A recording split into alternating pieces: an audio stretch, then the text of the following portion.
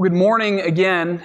It's great to be back with you, worshiping again this morning and back in this book of 1 Peter as we're working through 1 Peter in our sermon series. I just want to encourage you again to be reading through this letter as you are able throughout the week. I mentioned the first Sunday that it takes about 15 to 20 minutes to read all the way through 1 Peter. And if you've done that a few times, you'll notice that different things come to your attention as you read again and again. And the Lord exposes different things in the text and different things in your heart as we soak in His Word. I know many of you have other Bible reading plans that you're doing, and I'm glad for that. But I do just want to continue to encourage you as a way to prepare to hear God's Word preached, to be in 1 Peter, either reading it or listening to it throughout the week. Last week, we heard from chapter 1, verses 13 to 21, this call to holiness. Verses 14 and 15 say, "As obedient children, do not be conformed to the passions of your former ignorance, but as He who called you is holy, you also be holy in all your conduct." And so we saw that because we have been born again as children of God, we aren't just given an inheritance, but we are given a new life, a life of holiness. And as we come to our text this week, Peter is going to explain further what that holiness looks like. He's going to flesh it out.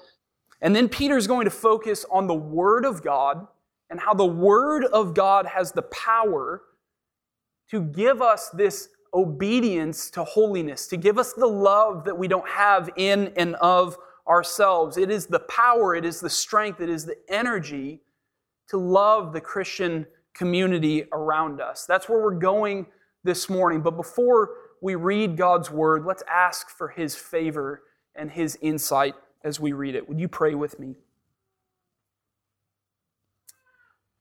Gracious God, we know that we do not live by bread alone, but by every word that comes from your mouth. Make us hungry now for this heavenly food, that it may nourish us in the life that is found in Jesus alone, who is indeed the bread of heaven. It's in His glorious and powerful name that we pray. Amen. We're going to begin in verse 22 of chapter 1 and go down through verse 3 of chapter 2. "Having purified your souls by your obedience to the truth, for a sincere brotherly love, love one another earnestly from a pure heart, since you have been born again, not of perishable seed, but of imperishable, through the living and abiding Word of God. For all flesh is like grass, and all its glory like the flower of grass. The grass withers, and the flower falls, but the word of the Lord remains forever. And this word is the good news that was preached to you. So put away all malice and all deceit and hypocrisy and envy and all slander. Like newborn infants, long for the pure spiritual milk, that by it you may grow up into salvation, if indeed you have tasted that the Lord is good." This is the word of the Lord. Thanks be to God. So as we work our way through this text this morning, we're going to see two things primarily. First, we're going to see this command to love one another. It shows up first positively in verse 22, but then it shows up again in what Peter tells us to put off in verse 1 of chapter 2. And then second, we're going to see how Peter relates the Word of God to our loving one another. That's in verses 23 through 25, but then again it shows up in verses 2 and 3 of chapter 2. So that's where we're heading this morning. First, let's look at this command a little bit more closely, to love one another. Would you read verse 22 again with me? He says, "Having purified your souls by your obedience to the truth for a sincere brotherly love, love one another earnestly from a pure heart." There's a command there, an imperative, love one another. And this command shows up in a string of other commands that began in verse 13. The first one was, "Set your hope fully on the grace that will be brought to you at the revelation of Jesus Christ." The second one is where we turned our focus last week. Be holy in all your conduct. And then this is the third one. Love one another earnestly from a pure heart. And for us, as we read that phrase, one another, it can sound very generic. But in the New Testament, that term, one another, has a specific meaning and application. It almost always is referring to other Christians, brothers and sisters in Christ, the other people who are with you hearing God's word. And you can even see it in the phrase that comes right before the command. Peter says that they have been purified for a sincere brotherly love or familial love. This is not just a command to love other people generally. This is a command to specifically love the brothers and sisters in the church. This echoes Jesus' command that he gives the apostles in the upper room. Right after he has washed their feet, he says to them, "A new command I give to you, that you love one another. Just as I have loved you, you also are to love one another." And so Peter follows up his command to live holy lives by telling us to love our brothers and sisters in the church. This is the first step to holy living. And as I said, it's a positive command. Holiness is relational. It's interpersonal. To be holy, you must love other Christians. This isn't the last thing that Peter is going to say about holiness, and it's not the sum total of holiness, but it is the primary thing that he focuses on. He gives priority to loving others in the pursuit of holiness. And there's a reason why, especially in this letter of 1 Peter that's addressed to the elect exiles, that God puts the focus on love for other Christians. Peter's going to have plenty to say about how we conduct our lives with and in front of those outside of the church. But he starts here. And I think he starts here for a reason. This is how one commentator explains this priority. Social alienation that the Christian experiences from society is to be remedied by the genuine fellowship found within the community of believers. Remember, we talked about this the first week. When you were born again, when you became a Christian, you were alienated. You were estranged from the society around you. You lost something. You are now exiles in relation to the world. Some of you experience that more than others, but we all experience that loss of some commonality with those around us. And what Peter is saying is that one of the remedies from that alienation is that God has given you a new society, a new community. More than that, He's given you a new family, the church. You haven't just been saved and adopted as an only child of your Father God. You have been adopted by God, but you have been adopted along with brothers and sisters and aunts and uncles and grandparents and grandchildren and cousins in this household of faith, this new family. Especially more recently, say in the last 50 or 60 years, people have begun to say things like, "I love Jesus, but I don't like the church." Some of these people are outside of faith. Mahatma Gandhi is famous for saying, "I like your Christ, but not your Christianity." But more and more you will hear professing Christians say things like what I just said, "I love Jesus, but I don't like the church." And some of that frustration or anger or hurt is not unfounded. The church, as all of us who have been in it for more than 5 minutes know, is not without spot or blemish yet. We will be at the day that Christ returns, but we are not yet. There are many things that the church has done wrong and that we need to repent of. But for now, what I want us to see is that for a Christian, it is not possible to love Jesus and to hate the church. Notice in verse 22 of our passage, Peter talks again about our new birth. This time he calls it the purification of our souls. He says, having purified your souls by obedience to the truth. And just a quick note, that obedience to the truth in 1 Peter is not holy living after conversion. It's trust. It's obedience to the message of the gospel. Your obedience is falling upon Christ. So he's talking about faith there. This is the new birth that comes by faith in Jesus. He says, having purified your souls by obedience to the truth for a sincere brotherly love. For. This is a statement of purpose.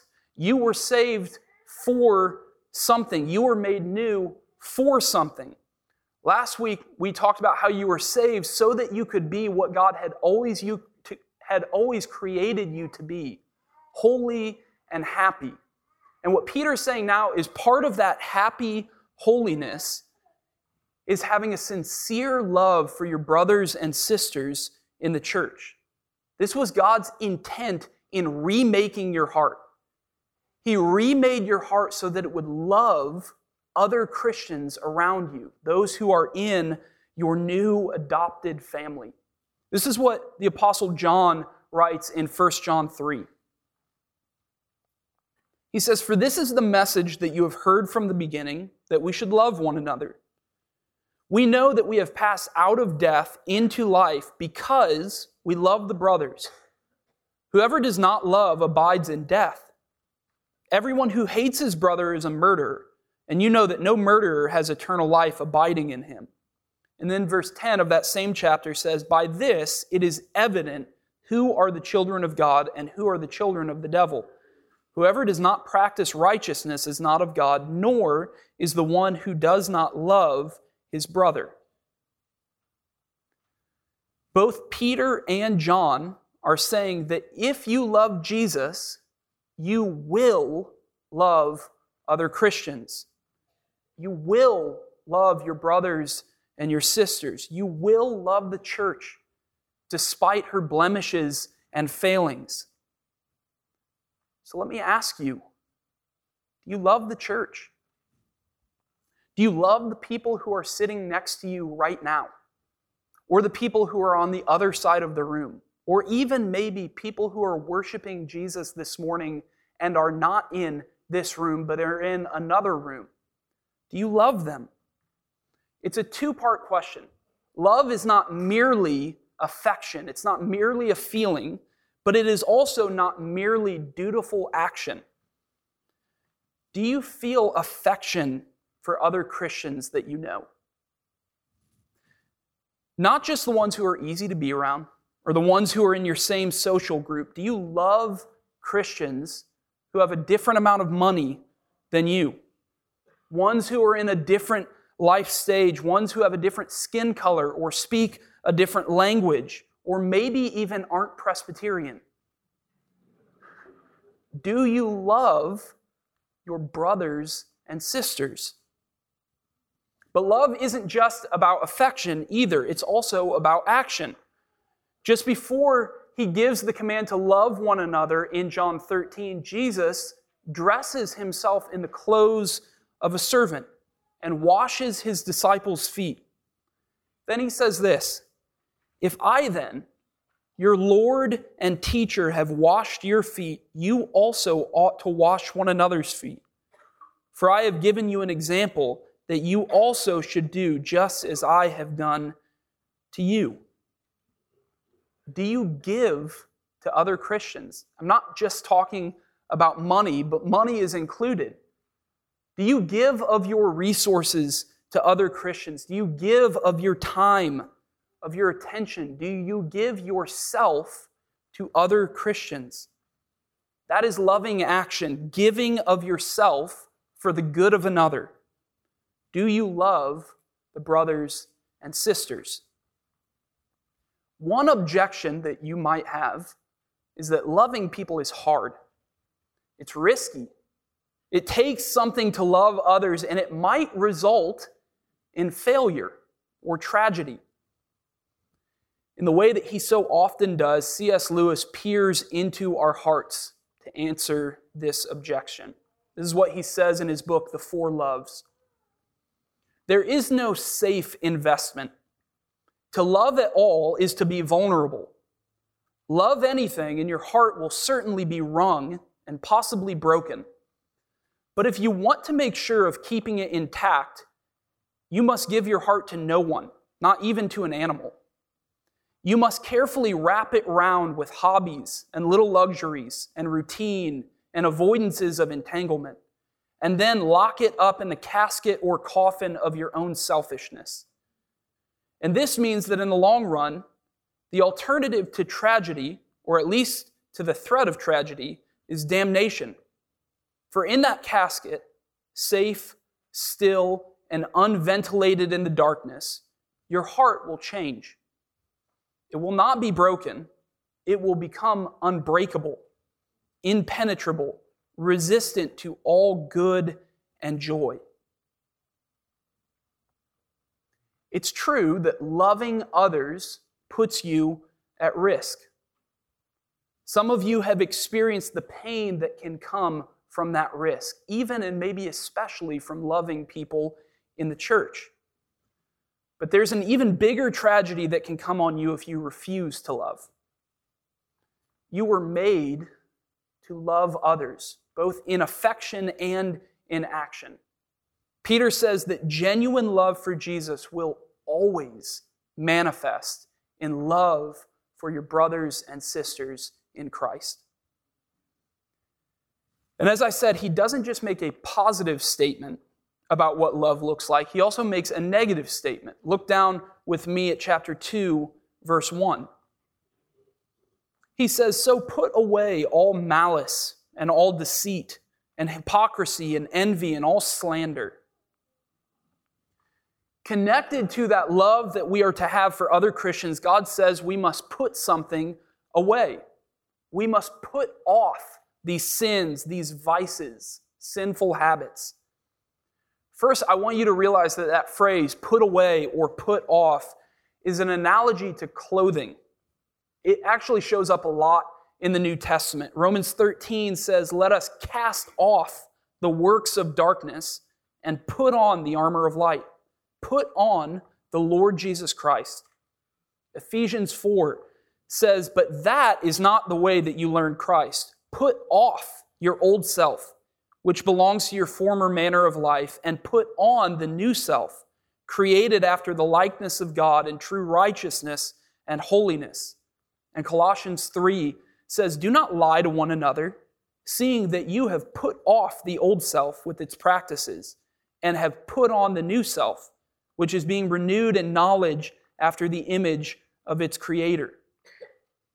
The picture of this phrase, put off or put away, is that of someone who is wearing clothes that don't fit. You've got stuff on that fit your old way of life, like Ephesians 4 just says, but it doesn't fit you anymore because you have been changed. So take off those sins and put on instead what is fitting to your new life in Christ. Peter lists these 5 vices that we are to take off, and I want you to see that they're not random. They're connected to what he has just said about loving one another. God commands us to get rid of sins that destroy relationships and therefore destroy community. 2 of these vices have to do with destructive words. Deceit is not just fibbing. It's using your words to withhold reality from the person to whom you are speaking. And slander is using your words to hurt or destroy someone's reputation. 2 of the other ones have to do with your heart. Malice is the heart attitude of hating someone. And envy longs to get what someone else has. And then the 5th, the middle term in this group, is hypocrisy. This is insincerity. This is pretending to have love for people and not truly having love or care or concern for them. Instead of trying to give yourself to them, you are pretending to do that and instead trying to get something from them. all of these sins are poison to a healthy community. So Peter tells us to love one another, and then he looks at these things and says, if you are going to love one another the way that Christ has called you to, you must take these things off. You must cast them away. And this connects back to what we heard earlier about this new society. I'm going to read the quote again. Social alienation that the Christian experiences from society is to be remedied by the genuine fellowship found within the community of believers. If the church is our new society, our new community, if it is the place of refuge when we have been ostracized by others, then it is a high-stakes venture to protect the peace and the fellowship of the church. Beloved, when you are hurt by a brother or sister and you are tempted to let malice grow in your heart, resist it. Remember that this person was bought by the blood of Christ. If Christ has forgiven their sins, then you must as well. When your words have begun to destroy rather than build up, confess your sins and use your words for the good of others. This love, as John said in 1 John, is native to Christians who have been regenerated, but it isn't effortless. Pray that God would give it to you and that He would grow you in your love for others. Beloved, put away all malice and all deceit and hypocrisy and envy and all slander, and instead love one another. The other place that Peter turns in this text might surprise us, but he's telling us how this command is possible for us to obey. He knows that it is difficult.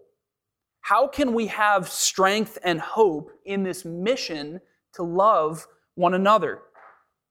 Peter finds that strength and that hope in the Word of God. Look with me at verse 23 and following. He says, since you have been born again, not of perishable seed, but of imperishable, through the living and abiding Word of God. For all flesh is like grass, and all its glory like the flower of grass. The grass withers, and the flower falls, but the word of the Lord remains forever. And this word is the good news that was preached to you. Peter reminds us again that we have been born again. We have been given new life. But this time he points to the way that you were born again, the instrument for your new birth, and he contrasts it with your natural or your physical birth. He says that your new birth was from the Word of God. Time and again, God tells us that His Word brings about life. It's the proclamation of God's Word that makes spiritually dead people alive. It brings about the new birth. And because of this, Peter calls God's Word a seed that has brought about new life. And it's a seed that is imperishable, that is living and abiding. And so Peter takes that and he contrasts that with your natural birth, the way that your life has conducted itself in the natural world. And this is what he's getting at. When a new baby is born, they are brimming with life and vibrancy. And that kind of continues on for a good part of their life. And then over the course of their life, that vibrancy, that energy begins to decline or fade. So the natural life looks a little bit like a parabola. It goes up, and our energy in our life and our vibrancy continues to go up for a while, and then you hit a certain point, and it kind of starts to decline. You begin to lose energy. You begin to lose that vibrancy of life. This is one of the reasons why youth is so prized in our culture, because of that vibrancy and that energy that it has at the beginning of life. But it's also one of the most frustrating things about life. We get tired. We lose that energy and vibrancy. We start to get worn out. As soon as it feels like we've got our feet under us, our energy and our life begin to decline. But Peter says that your new birth is not like that.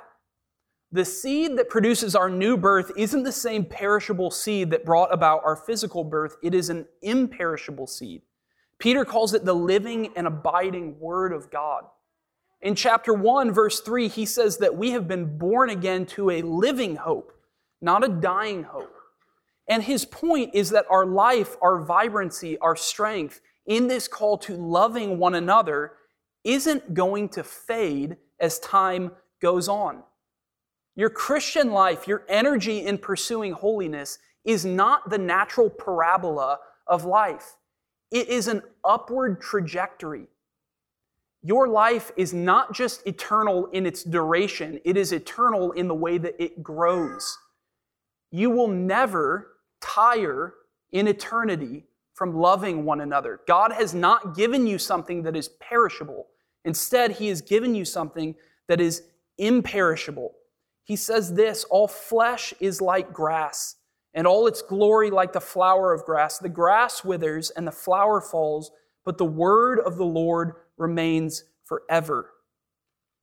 Your new life of love is tied to the resurrection life that is found in Jesus and to the imperishable Word of God that is living and abiding. So the first thing that ought to tell us is don't despair. Peter knows that loving other Christians is hard, and he says that we have the exact resource we need to do this. The imperishable, living, and abiding Word of God. But Peter doesn't just tell us that the Word of God is the source of our birth. He also says that it's the source of our continued life and growth as Christians. Look with me at verses 2 and 3 of chapter 2. He says, like newborn infants, long for the pure spiritual milk, that by it you may grow up into salvation, if indeed you have tasted that the Lord is good. The first thing I want us to see is the connection that Peter makes between the Word of God and God Himself. It's not that we are going to the Scriptures to find information or a little bit of daily inspiration or abstract comfort for our problems. We are going to the Scriptures to find God. The Word is alive and active because it is God's Word. Notice what happens when we get our first taste that the Lord is good in verse 3.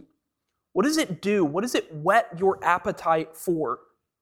It makes you long for the Word of God. What Peter refers to here as the spiritual milk, the pure spiritual milk. If you want to taste the goodness of the Lord, you do so in reading and hearing His Word. The second thing to notice about what Peter says is the analogy that he makes. Remember, the Word of God is the source of our birth in verse 23. Now Peter says that it is also the source or the instrument of our growth. Just like a newborn infant, it's not like she is born into the world and then says, "Thanks, Mom. I appreciate all that you've done. I'll take it from here." No, the newborn infant is completely dependent on her mom and on all the nourishment that her mom can give her. Peter says the same thing is true for us as Christians. And notice he doesn't just say some Christians. It's not that baby Christians are compared to newborn infants. No, all Christians are compared to newborn infants. We are all, whether we're 7 or 70, all completely dependent on the Word of God to grow and develop and mature as Christians. And don't forget, this is in the context of God's call to put off those vices, those sins that destroy community. How can we possibly do that day after day in a world full of temptation and difficulty and difficult people to love? Long for the Word of God, Peter says, like a newborn baby longs for its mother's milk. Fill yourself up with the Word of God to fight your sin. Remember what Paul says in Ephesians 6 to cap off the armor of God. He says, "And take the sword of the Spirit, which is the Word of God. God's Word is both our nourishment and our weapon to fight our sin. So let me ask you, when you notice yourself slothful in holiness, when you notice that sin seems to be showing up a lot and love seems to be non-existent, when you feel starved, are you drinking your milk? Are you filling yourself with the Word of God? Are you letting the Word of Christ dwell in you richly? Are you reading your Bible and listening to it preached? Or are you asking God why you feel weak and weary and dry when you are neglecting the very means that He has given you for nourishment? Listen to Paul's words to Timothy in 2 Timothy chapter 3. All Scripture is breathed out by God and profitable for teaching, for reproof, for correction, and for training in righteousness, that the man of God may be complete, equipped for every good work. God's Word is profitable. It is good. It is helpful, so that the man or woman of God may be complete, equipped for every good work. Peter says in verse 25, "And this word is the good news that was preached to you." Good news is the word for gospel. The Word of God for a Christian is not a heavy burden on your back. Remember what we said last week about the direction of our obedience. The gospel says that you have been made new. You have been born again. You have been given new life. And because you have been given new life, you are able to love one another as Christ has loved you. Now you are able to walk in new life. It's not that you walk in new life and God gives you the merited gift of new life. No. New life is a gift. Your walk in holiness is a result of your faith in Christ and you're being filled with the Holy Spirit. Jesus has redeemed you from the slavery to sin in which you once lived. He has saved you out of your former way of life and brought you into your new family, the church. But He didn't just save you and leave you. He has given you His Word and Spirit to grow and mature and develop that new life more and more so that you might love your brothers and sisters.